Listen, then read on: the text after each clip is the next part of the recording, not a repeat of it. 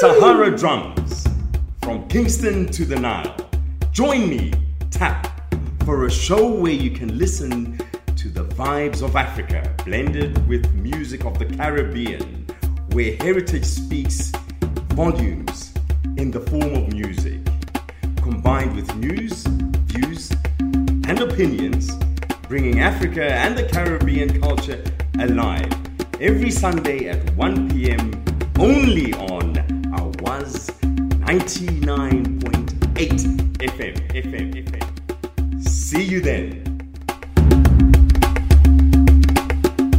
A very good afternoon to you all, and once again, welcome to the show. We've got another jam-packed hour again, and one of the highlights of the show is this time we're going to listen to the second part of Elwin's interview. He took us through a very, very interesting interview last week. He talked about international mobility, he talked about academia, and he also talked about the impact of the pandemic on both students and lecturers in academia. So what we'll do now, we'll welcome Elwin back to the show, and now, he'll take us through. There has been a bit of a debate, not so much now, but over the last 9 months or so, on student fees because of the impact of the pandemic, relating to the aspects you've just talked about, having to do things online, not being able to physically go to lecture theatres, etc., and so on. Where do you sit on this debate, and what is your view? I'm very clear in terms of where I sit in that debate. So the way I'll put it across is when the pandemic hit, what a lot of universities did, and certainly what we did at Cardiff Metropolitan University, was have a discussion about what can we do to ensure that the quality of our provision to the students is not compromised because of the current situation. And the outcome of that discussion was largely to do with how much investment we need to do in terms of developing our staff, ensuring that we have the right technology. So ensuring that every lecturer has the technology that they need to work from home, ensuring that students have the facilities that they need to learn from wherever they are in the world. So if you want to look at it from the basic sort of financial perspective, I think generally universities have had to make huge investments in ensuring that the quality of the provision is not compromised. And from the student perspective, what was unavoidable is that if you're having to learn in a different way, if you're missing out on being on campus, if you're missing out on having to be in the library or, be able to physically read a textbook, it's not a great experience, because that's what you pay for, that's what you sign up for. And what universities have done was looking at, okay, this is what students would have been doing, this is what they would have access to, how do we bring that online? So there's been a lot of research, there's been a lot of investment into ensuring that we bring societies, communities online, we bring more library resources and facilities online. We look at how we enhance the teaching and ensure that quality students have a good student experience online. So in terms of that debate, I don't think there is need for a redraft of the fees that the students were paying. I think that universities were very responsible in terms of ensuring that provision is not compromised. But I do acknowledge that it has been very difficult and there has been a transition period. Right. It has taken quite a lot in terms of getting our profession to where we were, to where we are now. And if I compare what we're doing, what we're offering online now compared to when the pandemic starts, the profession is worlds apart. We've learned so much and significantly improved our offering. But it's something that we had to sort of undergo during that transition. So, in other words, there has been a cost associated with the investment that has been made to mitigate and change the techniques of providing the same quality of education. Absolutely. Okay. Absolutely. I mean, I started hearing words I'd never heard of. Words like asynchronous lectures, and we all thinking, what is that? But we had to learn and deliver differently. And in many cases, it was about bringing specialists who know about remote teaching, remote learning, to sort of train us up on the various techniques. So one of the things that we did, for example, is you couldn't just take your regular 2-hour lecture or 1-hour lecture and just deliver it to the students. You had to break it up in bite-sized chunks. So it would sort of, 10, 15-minute chunks and activities in between. So it was different approaches depending on the nature of the subject. And then you have other subjects, for example, drama, for example, those in the sciences. So if someone is doing a chemistry degree or something like that, then it was how do we ensure that the profession is not compromised? And there's been a huge investment in making the spaces that they need safe, where it's unavoidable for them to learn remotely. So there's been much to be done in terms of trying to protect the quality of the degree. Right. Good to know. And it's also reassuring.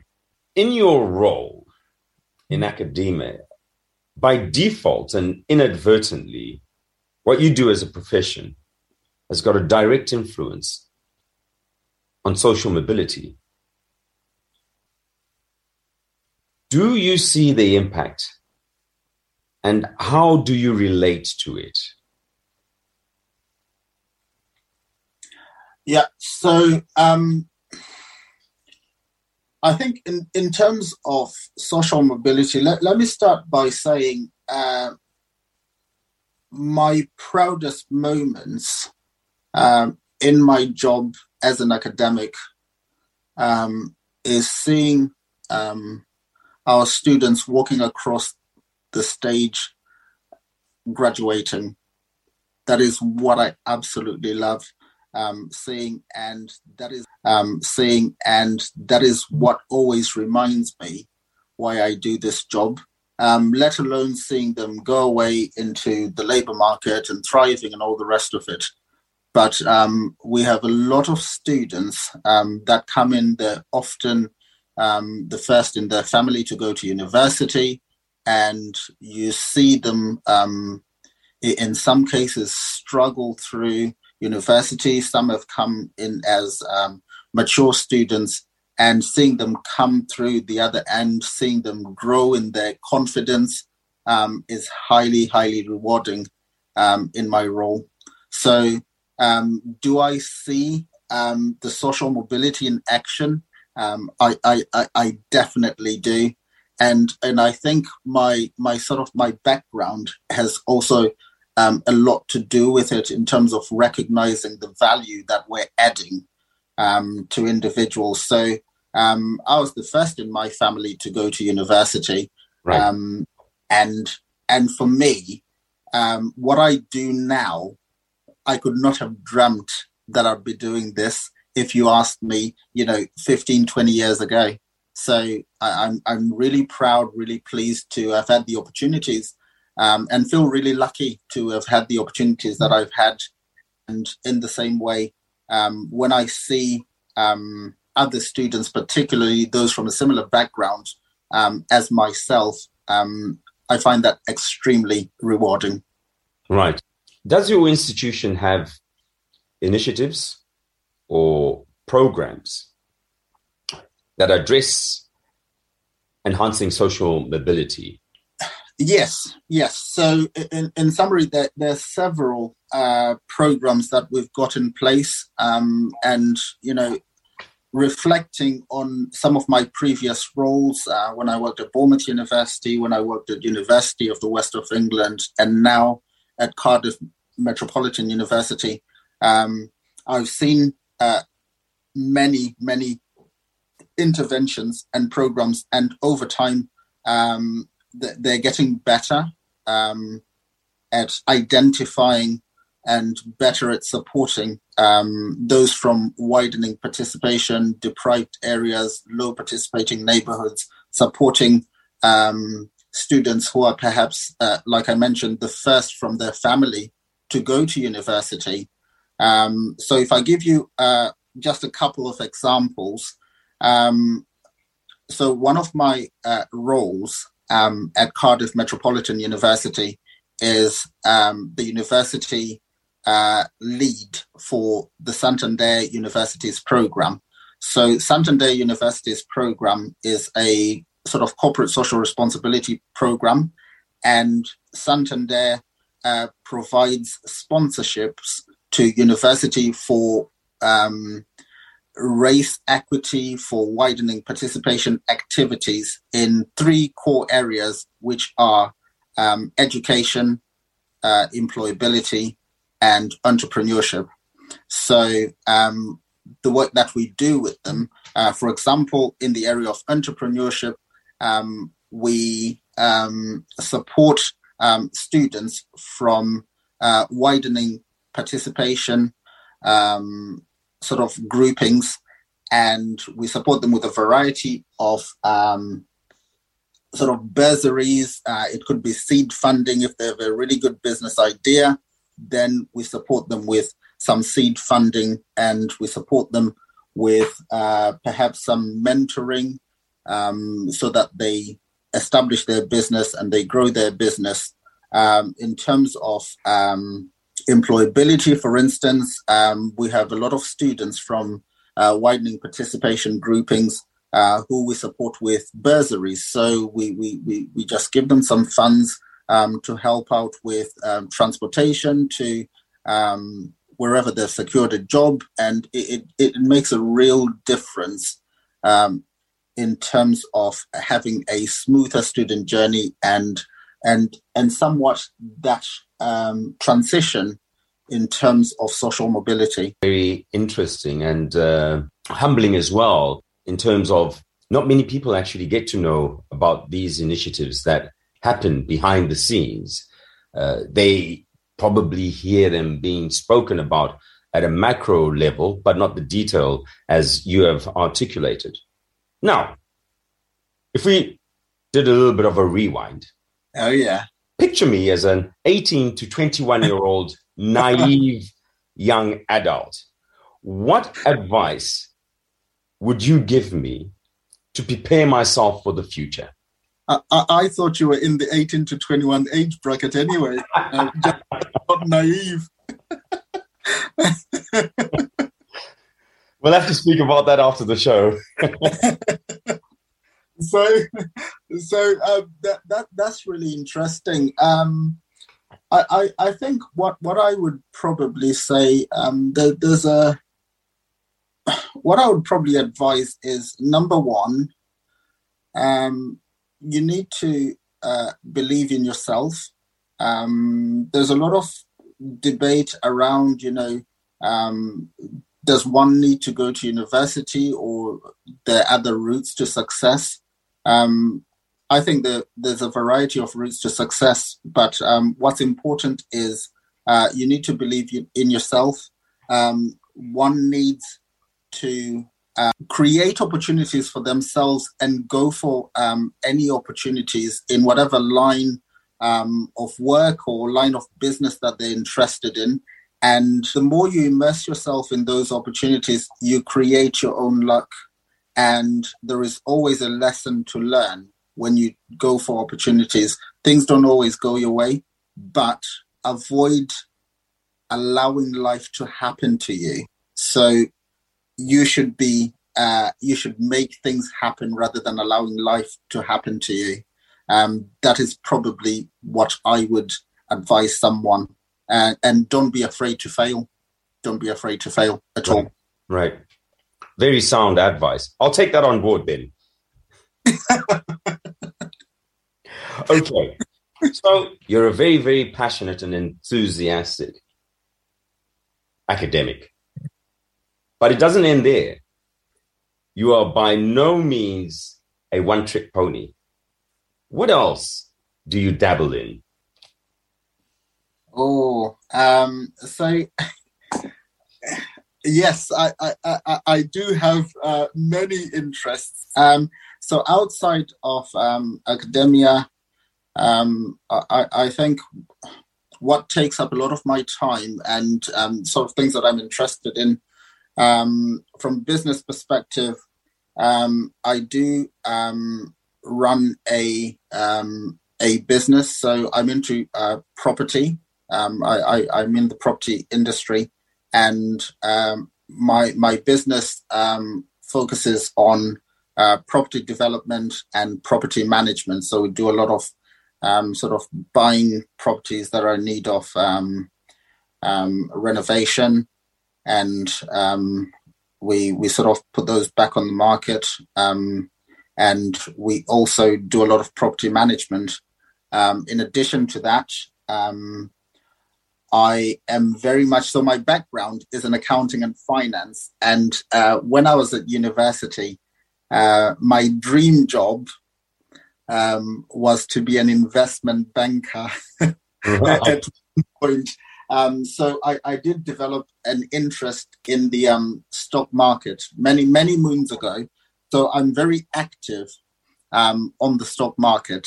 Right. And then something that I learned from my students is around these new technologies. So I learned about cryptocurrencies, blockchain, those sort of things, big data from my students.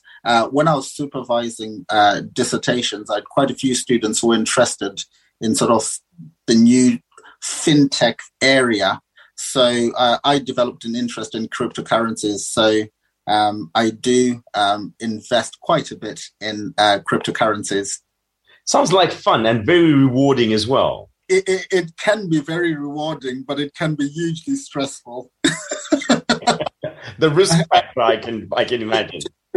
To be fair, I've been doing it for long enough now, so I wouldn't say it stresses me out, because I do have my sort of strategies and I stick with my strategies. So I'm less reactive to events in the market, and I stick to plan. Okay, good. Always good to hear a man with a strategy and he sticks to it. Now, on a lighter note, but still, for me, and I'm sure the listeners as well, a serious note, your favorite read? I've quite a lot of books that I like. So I'm into sort of autobiographies.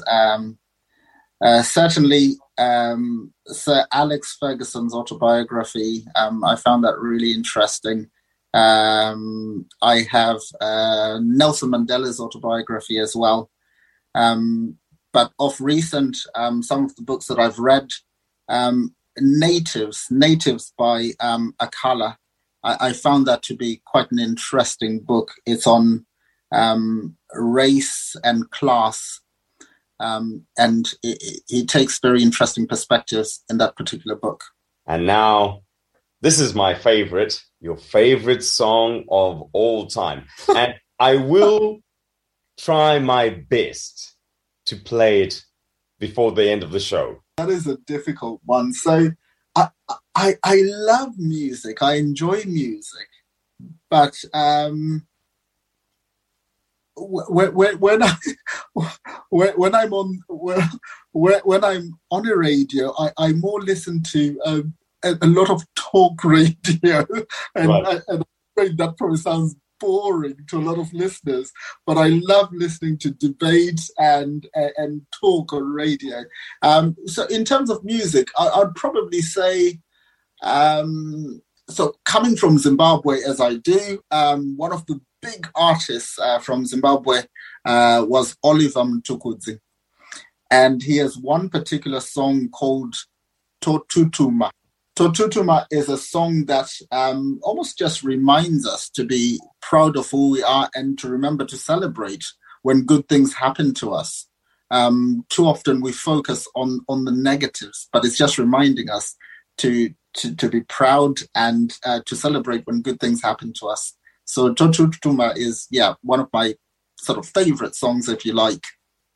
Totutuma it is. And I like the fact that it has got a very powerful meaning. And when we can articulate a strong proverb or an idiom in the form of music, that is very, very powerful.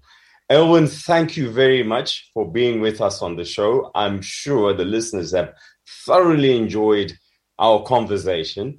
And I hope this is not the last time we'll have you on the show. I do look forward to having you on the show in the future. Thank you so much. I must say, I thoroughly enjoyed the interview as well. Thank you so much for inviting me. And I will be back anytime. I'll just wait for the invite. Thank you so much. Thank you, Elwin. And welcome back to the show. We have the rest of the afternoon with some very entertaining music that we'll play for you. And to listen to the music from the rest of the show, you can follow the YouTube URL link or look up Tapua Charai on YouTube. Enjoy.